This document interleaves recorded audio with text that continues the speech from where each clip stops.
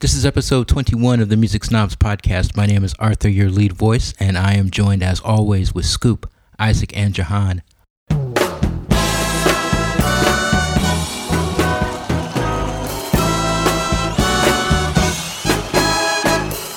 Welcome to the B-side.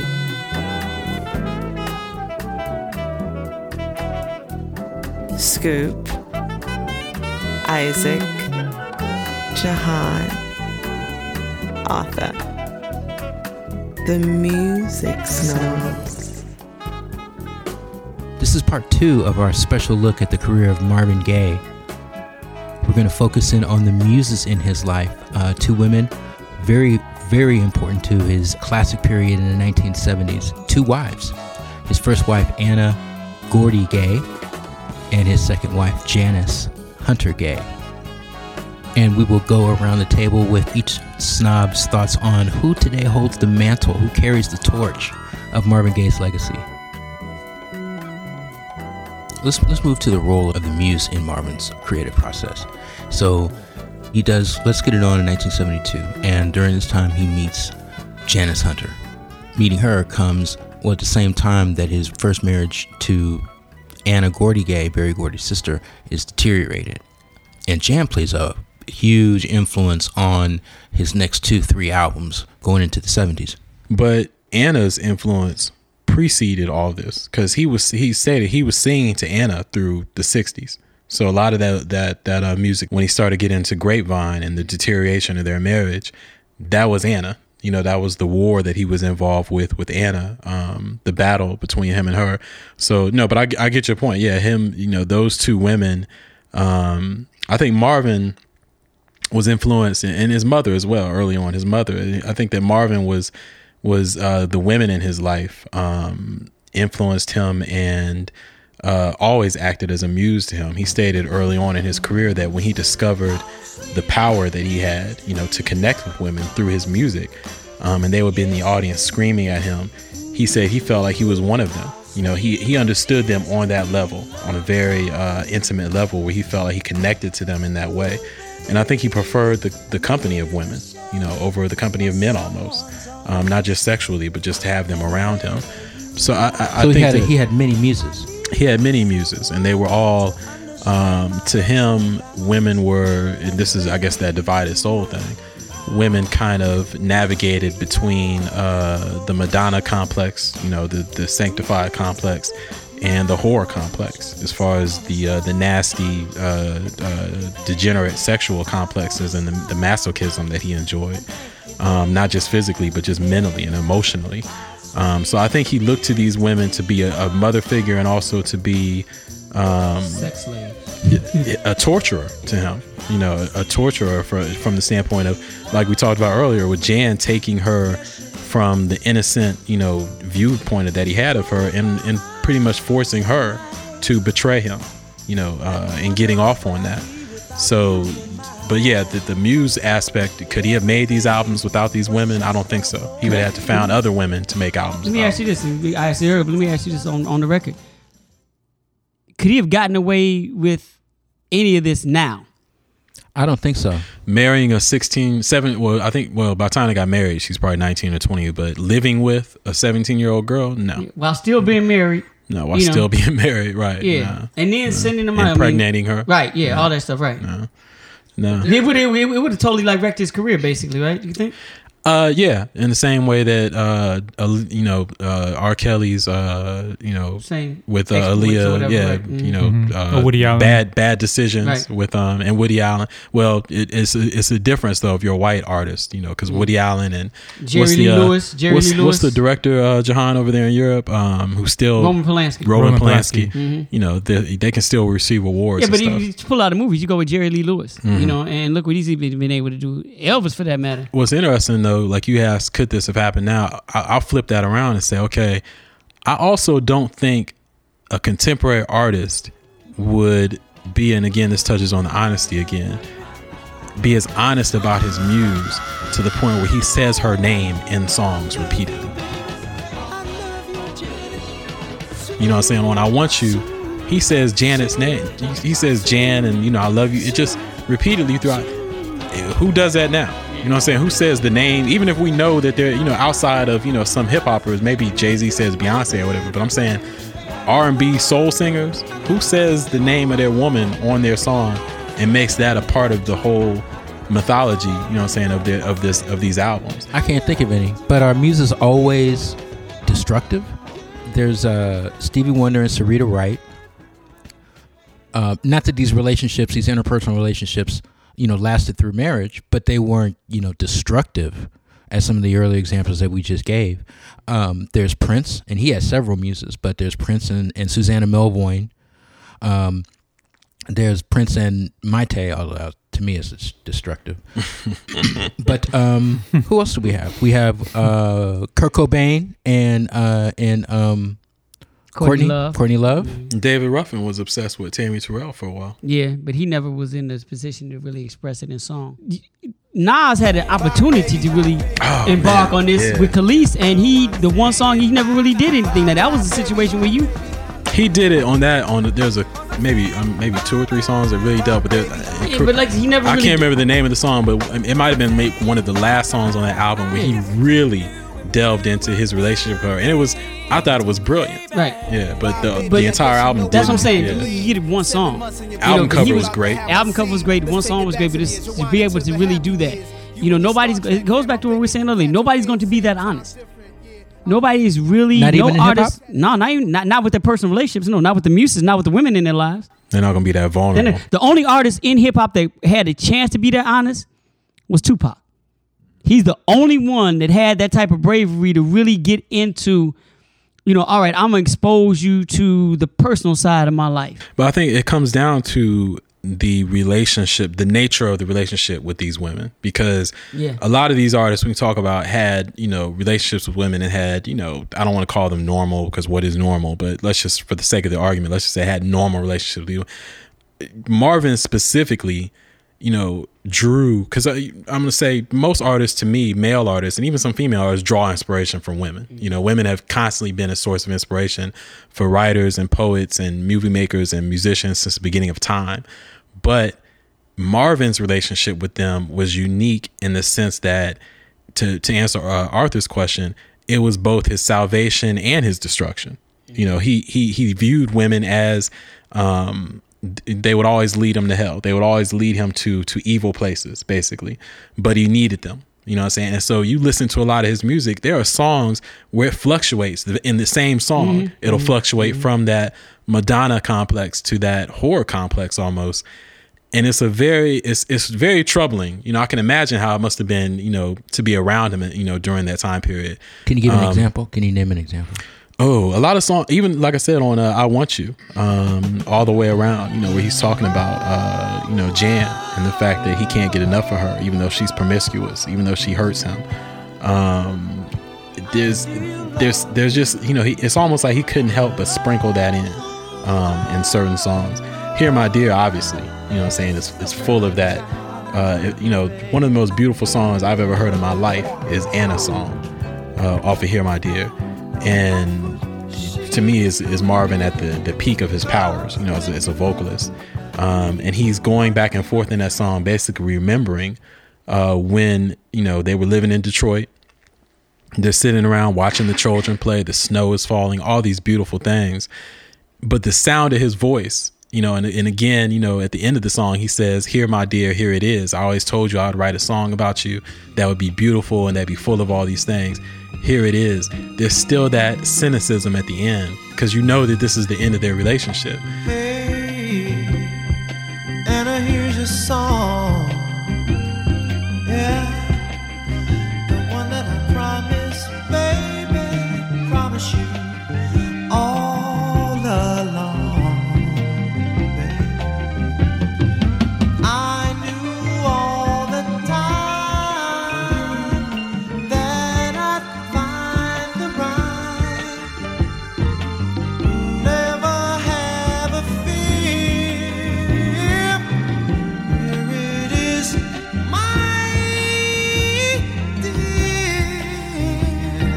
It intertwines the love, the tremendous, because I think we've talked a lot about his love for Jan, but let's not downplay the love and the I don't want to say obsession, but the love that he had for Anna, at the beginning of their marriage.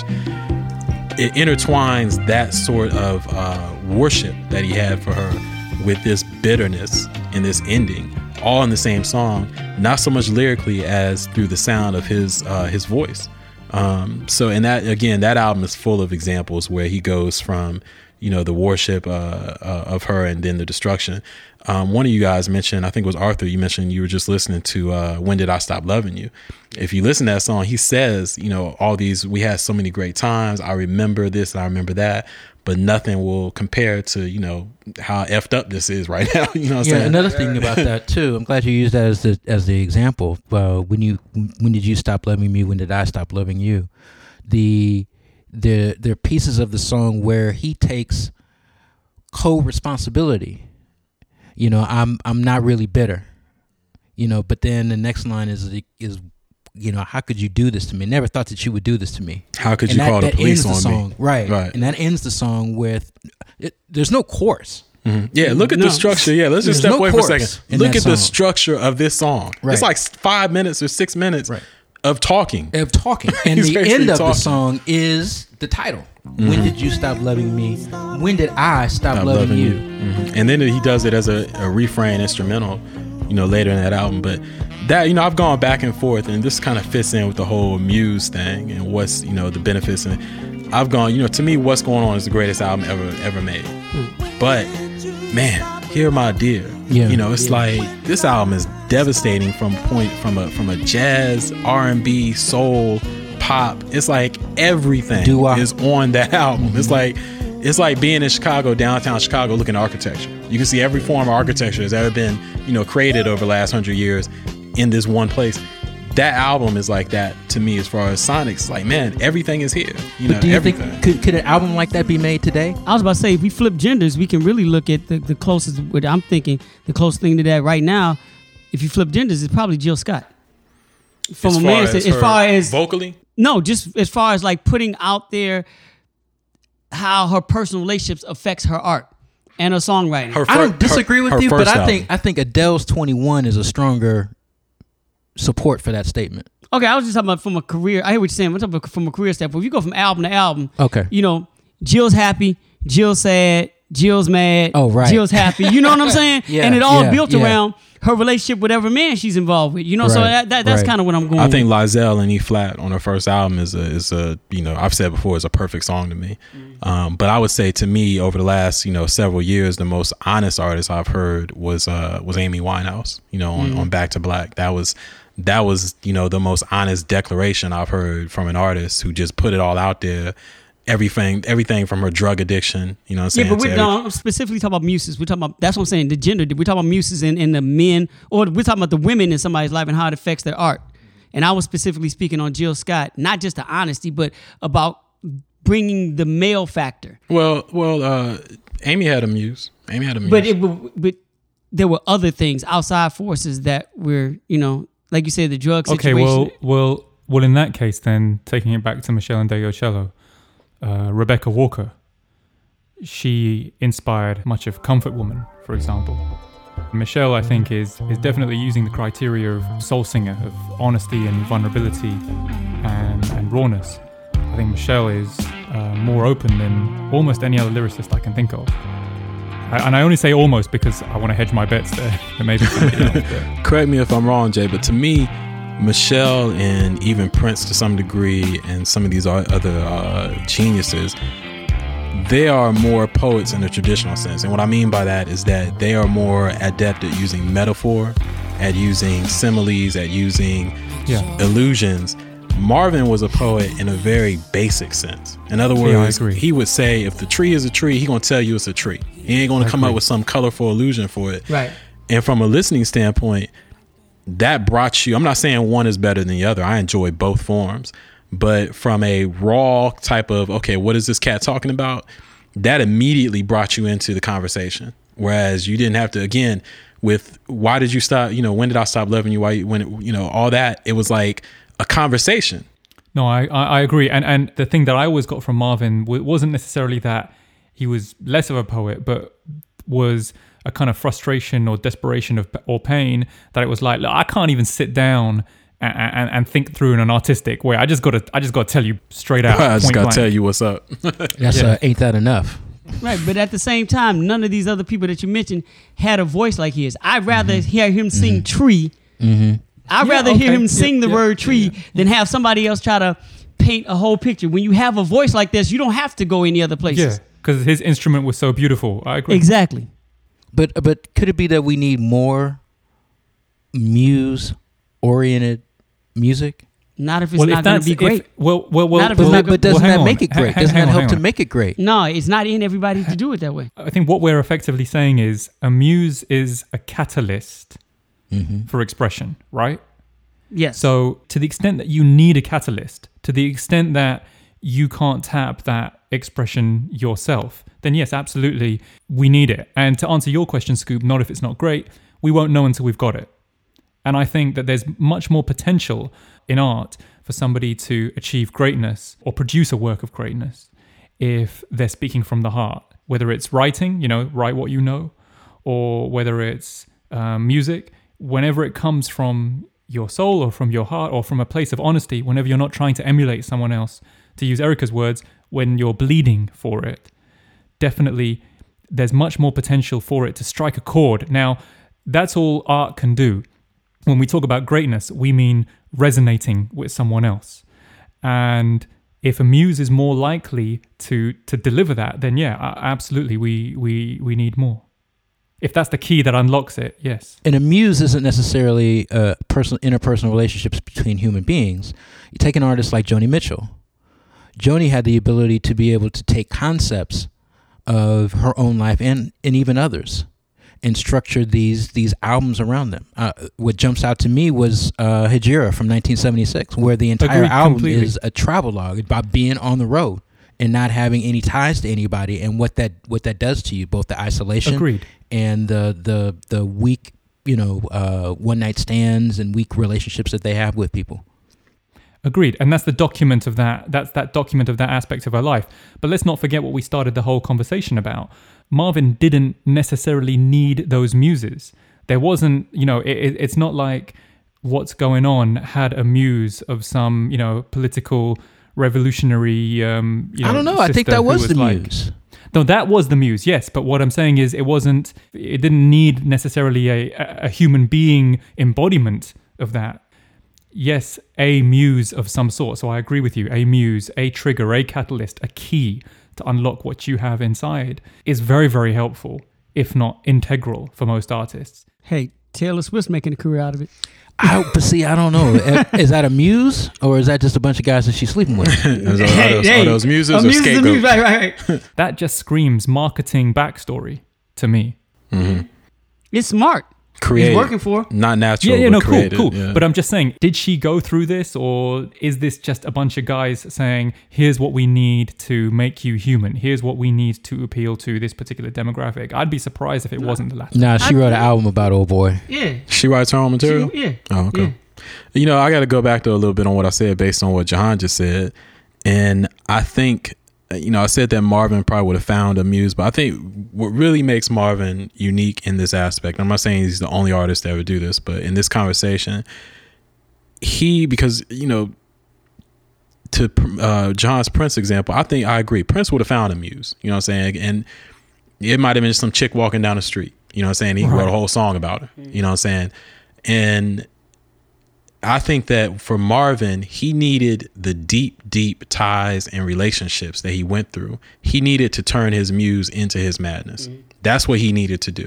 He said he had dreams about Jan before he met Jan. He had dreams about this girl dancing, and that's where the song it just left my mind. After the Dance? After the Dance came from. And she's dancing in a circle and everybody is watching her. He had dreams where he would be off in the corner and all these men were watching her dance. Everybody was naked except for Marvin, and he was the only one that could please her. Then he met Jan, and then the obsession began. And it was like this long, I was telling Arthur before we started taping the show, it's like, you could do 3 or 4 movies just on this segment of his life.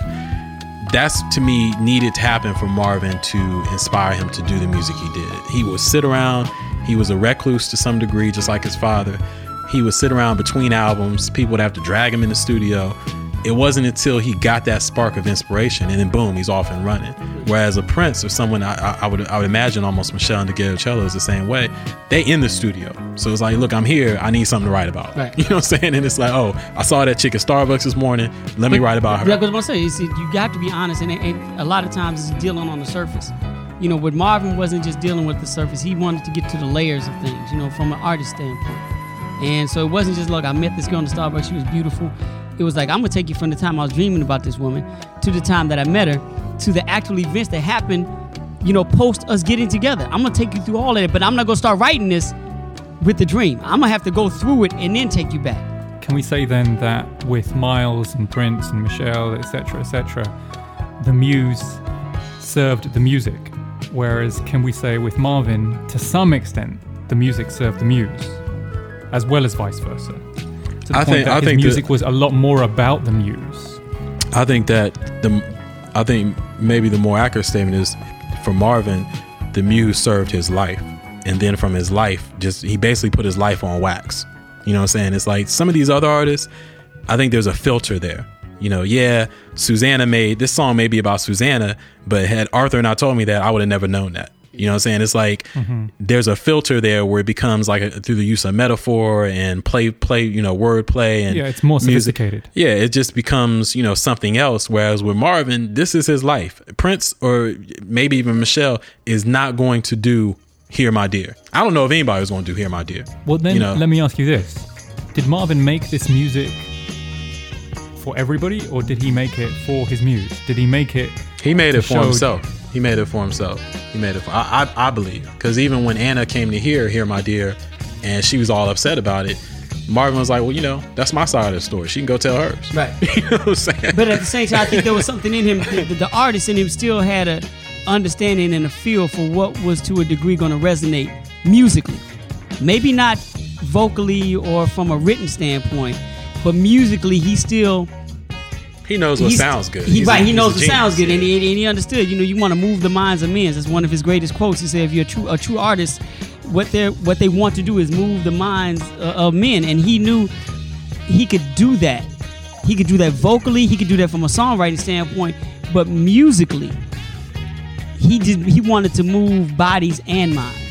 So it's like this has to connect with some other people. Now, I could be personal about Jan and Hear My Dear. I could do some what's going on stuff and just expose my feelings all to the world. These are my personal feelings, but at the same time, musically, it has to resonate beyond what goes on in the studio. That's what the genius comes in. He knows what sounds good. Exactly. Now, this is something that may make Jahan happy. Marvin was similar to Jahan in the same sense that a lot of his greatest hits. I know Jay. Remember we had the conversation. Was like you said that a lot of the greatest songs on some of these albums that ended up being hits, you would have taken off. I think we were talking about Prince at the time, but a lot of Marvin's greatest songs were songs that he really wasn't feeling. Was like kind of ambiguous about. Got to give it up. He was like whatever. You know, and it became one of his biggest hits. Yeah. I don't even know how into sexual healing he was, you know, when it hit. So, you know, there's I think a sense in Marvin to answer John's question. I don't know if he did it. I'm not gonna say he did it for himself, but I think he had something to say. You know, he didn't get in the studio until he had something to say. When he had something to say, he had to say it. His whole thing was about putting out a message. I have messages I have to put out. That's something that makes him very different from someone like Miles Davis and his muse, say, for a period of his life, Betty Davis. Whereas she really just introduced him to music, but it wasn't about her per se. It wasn't driven by her. She introduced him to Sly Stone. She introduced him to Jimi Hendrix. But it wasn't like Jan or Anna. It wasn't driven by that experience. Well, talk to me about Stevie Wonder. Stevie Wonder arguably has the masterpiece catalog of the ages. I mean, that kind of consecutive run from Talking Book definitely through Songs of the Key of Life, but I'd extend that and take it all the way through Hotter Than July. But those 4 albums, Talking Book, Intervisions, Brooklyn Mrs. First Finale, and Songs in the Key of Life, Sarita Wright played a big part in the creation of those albums. But I agree, but I think that's much more like the Betty Davis example than the Jan Hunter or Anna Gordy example. Yeah, I think it's much more that they're present in his life and maybe introduce him to new things and it perhaps contributes to a particular mood or a particular approach he has to seeing the world. But it's presence versus obsession. So I maybe agree. with point. Stevie, you got the presence of the woman. You know what I'm saying? An artist like Prince, to me, wouldn't even allow himself to become obsessed with a woman. You know what I'm saying? And I think that... Well, I don't know. I mean, Susanna, if I was your girlfriend... Yeah, and it threw him off. Like, Susanna completely threw him off. Like, it was like, I don't think he had ever been obsessed. You're right. I'll give you that. He was obsessed with her. And I think it just completely threw him off his game for a second. We got some great music out of it. Shattered his equilibrium. Right. But dude, like we talked about before, he's like a little pimp, and it was like it just threw him off, Right. But I think that for Marvin, I feel that he had something to say, and I don't know if it was necessarily for other people, but it was like, I need to get this. I have to say this. This is the only way I can live this, is to say it and get it on record. But I agree with John. I think some of these other people were more like a presence in these artists' life, whereas Marvin was obsessed with these women. One more example, and kind of uniting both topic conversations, actually all of them: Concept Album, Pain and Pleasure, and Muse and Madness. Mary Blige, My Life. That's a good example. Yeah, that's a good it example. Is. I mean, she's which very is her greatest album. Yeah. Talk about Pain and Pleasure. Yeah, that's like her in. greatest album. Right. Yeah, she. You know what? I'm really angry that we didn't mention her up until now. Good. Thank you for doing that, John, because she, in that early part of her career, was very Marvin-esque. Yeah, exactly. You know what I'm saying? That's why people felt this. People resonated to us. Yeah, and shame on me, because I feel like we skipped over her, and that harkens back to our whole male-female thing. But yeah, Mary J. is, especially in My Life. My God, that was just like a shot, a thunderbolt that captured. Also, she was had brought the whole, and Jodeci was doing it a little bit too, but bringing hip hop into R&B and showing how an R&B singer can master hip hop in the same way MC can. But wow, song after song on that album, the heartbreak. It goes to the honesty though. Mm-hmm. Oh, and before we leave this topic though, the idea of the muse, I think what I keep talking about what separates Marvin from other artists.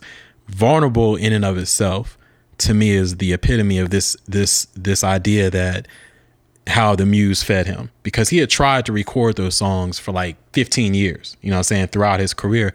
He tried to record these pop standards and actually one album was released. And if you listen to it, it sounds very stilted. He sounds very unsure of his voice. He didn't want that release though, right? I don't remember, because it was released. I read that he felt it was you're the best talking that about he's ever Romantically done. Yours, right? I don't even know the name of it. It was the album though with all the pop standards. I thought it was called The Ballads. But the same ones that were redone as Vulnerable, right? Yeah, that's what I'm talking about. Those the ballads. The ballads. No, it's Romantically Yours? It was Romantically Yours, and it was released by CBS on their own. They took the master tapes, as far as I understand. They took the master tapes and they basically said, we're going to do this to fulfill contract. But he wasn't recording at that time. Now, didn't David play a role in Vulnerable? Didn't he give him the idea and push it through and give him the title? Vulnerable came out after he died. Vulnerable came out in 97. No, hold on. Step back, because I think we're talking about two different things. We're talking about the same album, and I agree with you, John. I think CBS did release it later, but I'm talking about when he was in his mid 20s, early 20s. He released this album while he was still with Motown. It was like listening to it. It's probably the same album, but it was when it was originally released. It was just a kid, singing these songs, wanting to be like Nat King Cole. Right, that was on Nat King Cole thing. He had to go through what he went through with Jan, with Anna, with everything over that next, decade. And then when Vulnerable was released to you, like you said, it was released posthumously. This album is, to me, especially Shadow of Your Smile, is an artist, of any genre, mastering it he's a master of his craft. It's like this is him at his peak. When I hear Shadow Your Smile, like I said, I think I said it on Twitter, if an alien landed here from another planet and said, what is music, I would hand them Shadow of Your Smile. Listen to, this is what music is, this is what singing is. It's, again, I hate to keep using this term, but it's heartbreaking, but it's also just from a technical standpoint, you're like, wow, how does he go from this soft tenor to this falsetto to bringing it back again to conveying this emotion to you? It's unbelievable. So to answer the whole Muse thing, Marvin does not do that album, that song, especially but that whole album without his muses, without going through what he went through. And to answer your question, yeah, David Ritz was very integral. Now he gave him the title of this because Marvin had all these songs just on the tour bus, on tapes, on the floor, throwing around here and there. David was like, hold on, let's listen to this, blah, blah, blah. And he brought it to Marvin when Marvin was over in Belgium, when he went on his exodus, his self-exile or whatever. He brought it to him then, and they listened to it. And it was released afterwards, but that's when they came up with the title, was Vulnerable. Though you're the one love, baby, that my heart and soul is longing for. This is goodbye. I won't cry no more.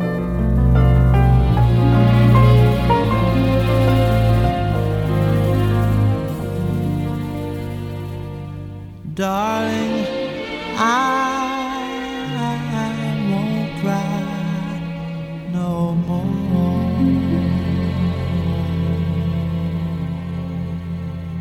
Okay, let's go around the table. Who is the artist that's most influenced, in your opinion, by Marvin Gaye?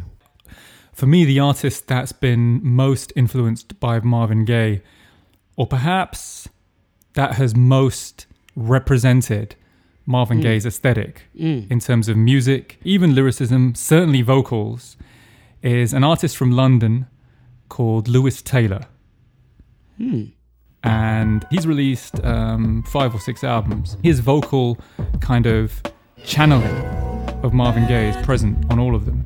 I'm not saying he's a facsimile or that it resonates the way Marvin does, but technique-wise and the way that he approaches singing, I think is almost identical to Marvin's. And the first album that he released, just eponymous album, Lewis Taylor, is an incredible album, and his sense of music and his kind of mood and ambiance and approach to his craft is phenomenal. He's a multi-instrumentalist, plays bass, guitar, keyboards, vocals, as I said, all the background vocals by him, multi-tracking beyond belief. But it really is just, to me, the closest thing to Marvin that I've heard since Marvin. Me. The artist that, to me, and again, I'll go with like what Jahan said, who's most represented kind of what Marvin stood for, is Tupac. I can't be mad at that. But yeah, Tupac to me, even vocally, not to say he sounded or could sing, but I'm saying in the context of hip hop. In the context of hip hop, Tupac may have been the one of, if not the greatest vocalist. I still take Ron. And I'll throw Chuck in the conversation too, and DLC to some degree. But yeah, I mean, up there at the top is Pac, and then also from an honesty level of just putting yourself in. And not to say that Pac was always honest, because he wasn't. There was times when he succumbed to the whole, the hip hop, kind of standard form. He did that at times. But he recorded enough material where, you could find many examples where he just put his life on wax and he was honest, vulnerable. Talk about David Ritz writing a book called The Divided Soul too. Yeah, he should do that too. Yeah, he should do that too. But yeah, I think, more than any other artist I can actually point to, I would say that Pac pretty much represented, took Marvin's example, and even said, I remember when Marvin Gaye used to sing to me, had me feeling like black was the thing to be, took his example and ran with it. I wish that Pac would have, and we already talked about this before on this show, but I wish he would have, after, those first 2 or 3 albums, really, because he recorded so much stuff and a lot of it just got put out there. He's trying to make money. Right, exactly. But I really wish we could have more of focused, complete albums from him in the same way we got from Marvin. Right. I really wish before he passed we would have got that. But yeah, Pac. That's a great one. I'm mad though. You know what? I'm mad we've gone this long in the show, and I think John mentioned her briefly, but we haven't mentioned Erykah yet. And I think that Erykah Badu, her, not necessarily, I can't point to one album and say it, but I gotta say, man, her honesty and her sense of artistic, and we dove into this heavily, but her sense of artistic exploration and experimentation I think, you can draw a line back to Marvin on that one. Yeah, I can see that. So Well, actually, now that you mention it, from the same camp at that time, that Kedar Massenburg camp of the early to mid 90s, Chico DeMarche, his first album on yes. Universal, Long Time No See. Firstly, it's a concept album. He's just got out of jail. Yeah. He's got nothing. He's got no finances. He had a hit. Didn't he have one hit single off of that album? Yeah, like 2. Yeah. Igging Me was the first single. Yeah. And the second single, I forget what it was, but beautiful songs. Miss Wonderful, No Guarantees. Got a 1-room apartment. It's a little tiny place, but it's enough to keep the raindrops off my pretty baby's face. He's really kind of saying, look, I have nothing here, and in a time when throw your rollies in the sky, a time when basically everything was about cash. He was like, well, hang on now, I haven't really got that much. It's a very moody album, and musically, sonically, it's actually very Marvin-esque. It almost wears its Marvin credentials on its sleeve a little bit too proudly. Unfortunately for him, he got lost in the shuffle, in the D'Angelo and Maxwell kind of shuffle at that time. Yeah. But even cats like Genuine were out, and their kind of prowess, for example, or their braggadociousness and that kind of merge of hip-hop and R&B in terms of personality, I think eclipsed the very quiet, introspective personality that Chico was putting forward. But yeah, I think that's definitely an honorable mention here. The more you listen to Marvin, you see even, outside of the Barges, you see the impact he had on the Jacksons, on Michael and Jermaine. It's like a lot, even Michael's speaking voice is, very reminiscent of Marvin's speaking voice, which is funny to me. I'm surprised nobody mentioned Bilal with his range. Him, I don't think he qualifies.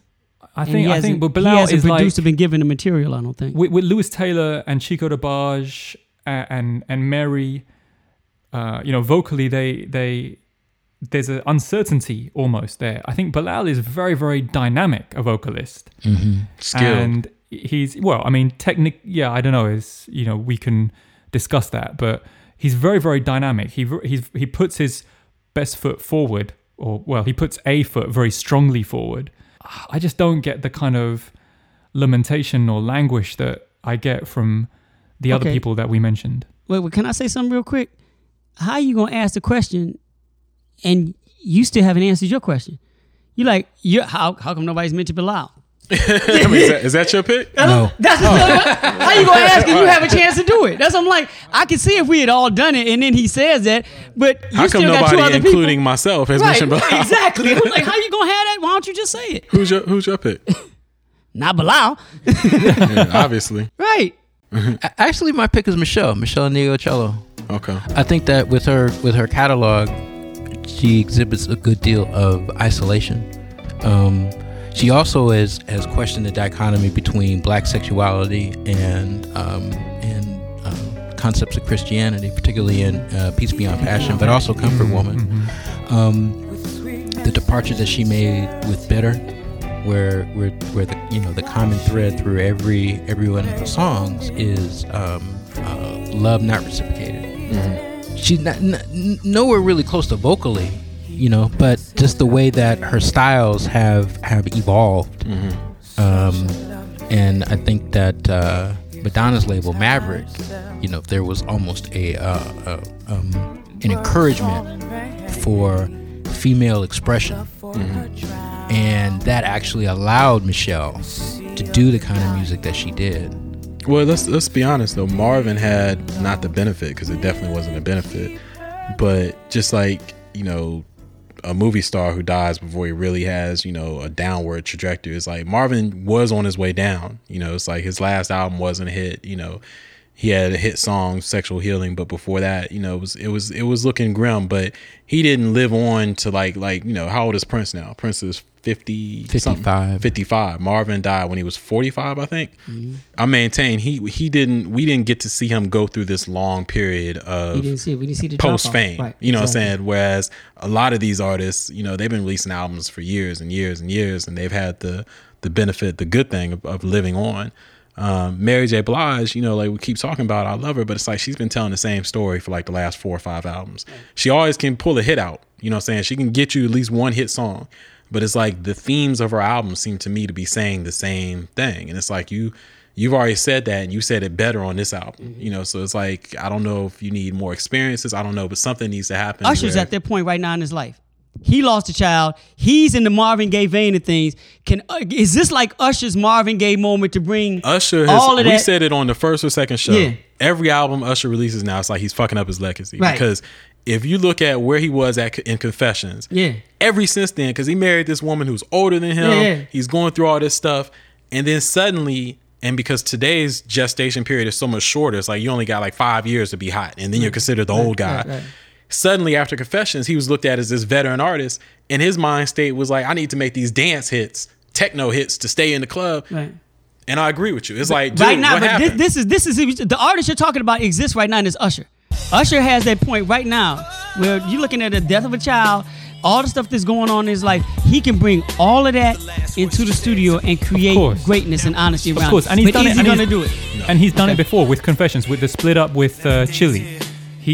But even on Confessions, he had that Crime Against Our Ears that was the Little John track. Oh yeah.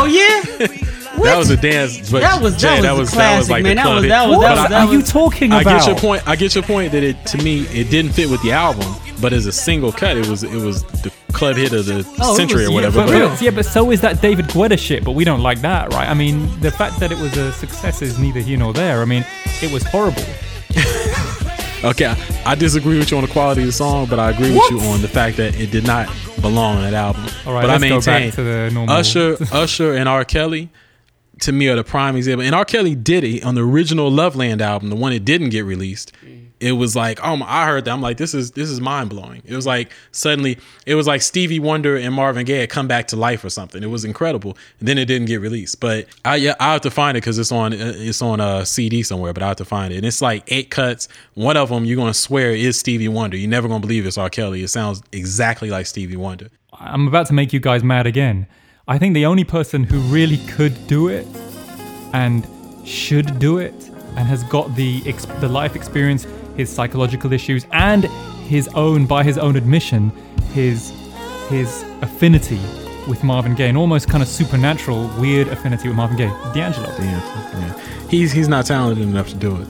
Well, I think he is talented enough to do it, but I mean, I maintain, man, his greatest songs, not his greatest songs, but his majority of his catalog is covers. So it's like, I can't say that you're talented enough to do a Hear My Dear type joint if the majority of your shit has been covers. It's like, you're not talented enough in my eyes. But see, I think Peyton had something. I think if Sadiq became a Leon Ware, if what Leon Ware was to I Want You, if Sadiq got together with D'Angelo and gave him the material, I don't know. I think that could be something what special. Sadiq has to be in that relationship. Sadiq is going to be the driver, and he's going to maintain that position. In the Leon Ware Gaye dynamic, Leon Ware is the presenter, and then Marvin becomes the driver, to the point where, because T-Boy Ross was in those sessions too, and Marvin kicked him out because he's driving too much. I know, but maybe I'm ignorant to the situation, but I'm trying to think outside of possible drug situations. What else is going on in D'Angelo's life that has depth to this degree? Nobody knows because he's. Well, we don't know. I think drugs. But I think drugs is enough of a torture, isn't it? No. Not when the original concept that started off. This was the death of a child. But Marvin didn't experience that, so. But but we're talking about just being honest in the situation that presents itself right now. Yeah, but there are others who can experience it, right? I get that. Okay, my thing is, what is going on? I'm trying to wonder where the depth is coming in D'Angelo's life that he can bring it to the table. I don't see it. It's the torture of addiction and the specter of a wasted opportunity and a wasted career. You know what? To deal with myself, I think the thing that stops D'Angelo is not that he's not talented enough, not by a long shot. I think the thing that stops D'Angelo is he feels he needs to impress. And I think that gets in the way of his honesty, and that gets in the thing that we didn't maybe hit on with Marvin is, despite having Stevie around him, despite having Smokey, all these fantastic artists around him, he never went through that Michael Jackson, I got to top myself. He never went through that D'Angelo, okay, now or that Questlove, we got to do something spectacular here. We got to blow their minds. They're not ready. They're not this, whatever. You need to listen to this album to even understand, to conceptualize what I'm trying to do. With Marvin, he really just, it was that emotionally raw for him. It was that open. He just let it go. He made it for himself. He didn't make it for Anna. He didn't make it for Jan. He didn't make it for an audience. The problem with D'Angelo is, I think whether he wants to do it or not, he feels he's got to make music for Questlove's audience. Mm-hmm. Oh, that's a good line right there. Yeah, he got to make for Questlove's nation. Right. But you know what? To be honest, let's take, if you look at Marvin's life and take the cocaine abuse out of it, really everything he was going through was for a superstar was some normal shit. Marvin just dramatized it to the point where it was like, it became like, instead of I'm just having trouble with my wife, he instigates all this stuff. So it becomes the battle between, these two gods of love. And that's where all this drama came from. So Marvin could take a small incident and make it into something you might go watch, on Lifetime on a Sunday afternoon or some shit. Last point, Arthur, you mentioned Michelle. You said not vocally, blah, blah, blah. But she does have a vocal uniqueness beyond most other artists. Oh, definitely. I mean, she's almost got a male voice. It's like she's almost got a man's tenor. Well, she can hit those. She can bring that, like I was talking about with Marvin, that she can bring that on some songs, that softness, that's startling. That's that where it's like a whisper, but it's a very deliberate, discernible whisper. If you listen to Bittersweet off of Peace Beyond Passion, I think she sings that beautifully. Or Fool of Me, she sings beautifully. Oh my God, Fool of Me. That song is devastating. That song is devastating. And I think that she's at her, outside of Prince, I gotta say in the 80s and 90s, she's in the 90s, no one sings about sex like her. Right. The remake of Love You Down is like... Right. That made me like the song. Right. I'm so mad at you for this Ready for the World. Just drop your Ready for the World hate, all right? We're going to do a show around that. It's real easy. He don't like Ready for the World simply because they sound like Prince and they was imitating... Dude, they came out with cuts, jams. Come on, Arthur. Really, you think that they're like a sort of Exotic Storm or a Lilo Thomas or just a sort of makeshift? He got beef with them. Like they stole his shit. It's easy. It's like, okay, hey fellas, curls, Jerry curls and ruffles are hot. They were, you know where they were from? How are you not mad at Jesse Johnson then? Because Jesse Johnson had that look first. Right. Really? But dog, he was light skinned with curl. That whole dark skin curl thing, it was too down soft for Arthur. Wow. Jesse was brown skinned, but yeah, ready for the world with the color of our hairphones. Wow. But dog, give me some Ready for the World cuts. Love You Down. Oh Sheila. What's the real strong love cut though? I mean the slow jam though. Come on, man. These songs come out and it's like you can't be mad at them. If they had to imitate Prince to get there, God bless them then. God bless them. Imitate his ass some more. I didn't think they were huge imitators though. I mean, I can name loads of acts which had a greater Minneapolis sound aesthetic than they did. I think anyway. Right, and they had a dope name, Ready for the World. Dope. Well, how was that even? What? I mean, look at the names that were going around at the time. Ready for the World was hellified unique to me. Other than that, it was Midnight Star, Atlantic Star. Bunch of stars. Right. It's interesting because you were, obviously we all loved Michael very much, but growing up, at least in London, and I'm sure it was the case where everywhere where you guys were, you were either... you could love both, but you claimed Michael or you claimed Prince. Mm-hmm. And it was in exactly the same way. 80s. You loved both, but you claimed Jodeci or you claimed Boyz II Men. Mm-hmm. And in the same way, you loved both, but you'd claim New Edition or you'd claim Ready for the World. Or Troop. Or Troop, right? New Edition or Troop. I don't think Ready for the World was big enough to be even put in the whole New Edition category. I think they weren't a dance group. Right, they weren't a dance group. Oh, Sheila did his thing, but they were just kids. They were like 16-year-old, 17-year-old kids from down south, just trying to make it, trying to fit into the music. Cause I don't think Prince had anything to do with it.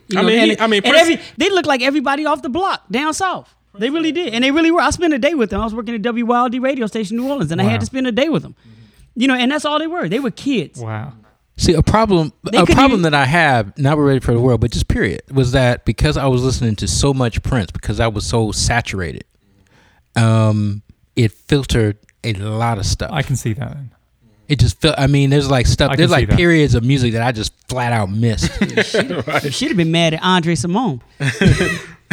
No, I can see that, but I think Prince influenced everything during that decade, you know what I'm saying? Especially the latter part of that decade. But, Ready for the World. Come on, man. And starting a song off with, I never thought you were too old for me. It's like come on, man. But back to the original point, Michelle Ndegeocha, she like owns that song now. You know what I'm saying? It's like, and she put that hard bass line in. It's like, that's the slow jam of the last couple of years. That's one of the best slow jams I've ever heard. But I think what Arthur was trying to say is she sings very well, but she can't sing in context as well as Marvin does. That's what he said vocally, and that's what I think he said we meant by vocally. I'll tell you what, who wants to be Marvin? Could you imagine if she produced a Marvin Gaye album? Oh, that would have been hot. That would have been insane. That would have been hot. They should give her master tapes. Man. I'll tell you who wants to be Marvin and kind of wants to be Prince too is my man Raheem DeVaughn. His first album, I think, was very Marvin-esque. He couldn't get out of his own way though. If you listen to that album, the songs were too long, and then he talked through the whole album. But it's like I saw where he was trying to go. If he stayed with W. Ellington Felton, his homeboy from DC, yeah, definitely I can see it much closer in that context. Mine is simple. I'm kind of go off topic or off whatever. It's a different type of influence. My answer to the most influential is Frankie Beverly. And strictly without Marvin Gaye, there would have probably not been a Frankie Beverly and Maze. He's the one that kind of discovered them, took them in, paid their rent, did everything for them out there in LA. And to me, I've always looked at Frankie Beverly and Maze as Marvin's gift to the world. Like Donny Hathaway was Curtis Mayfield's gift. Marvin Gaye is responsible for Frankie Beverly and Maze. He brought them out to LA. They lived with, he paid their, first they lived with him. The group lived with Marvin.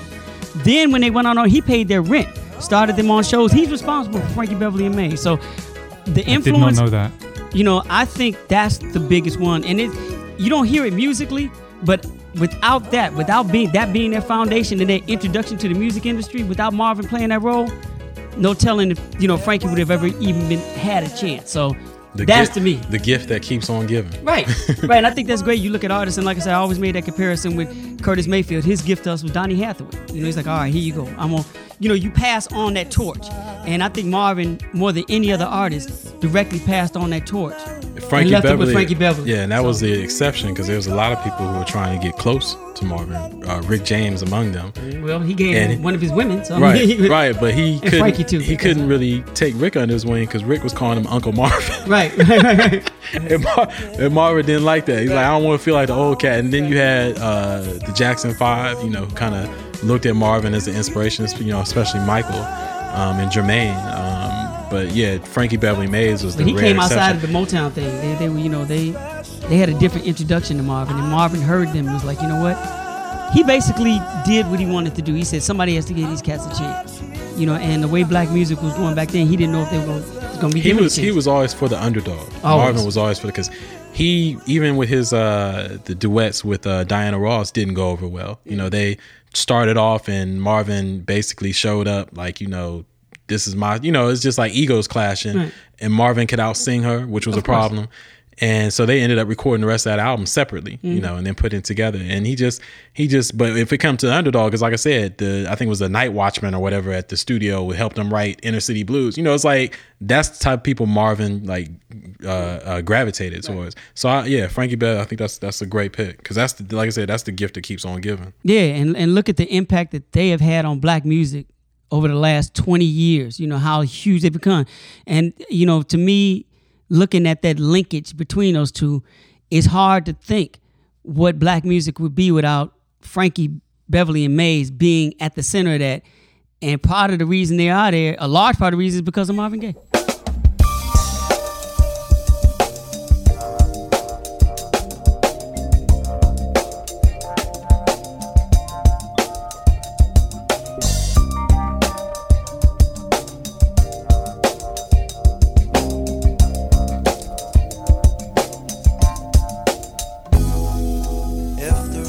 This has been episode 21 of the Music Snobs.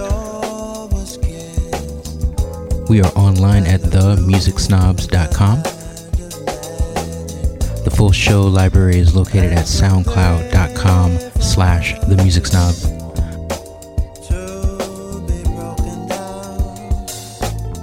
Our Facebook is facebook.com/themusicsnobs, and Twitter, our Twitter handle is Total Music Snobs. Thanks again.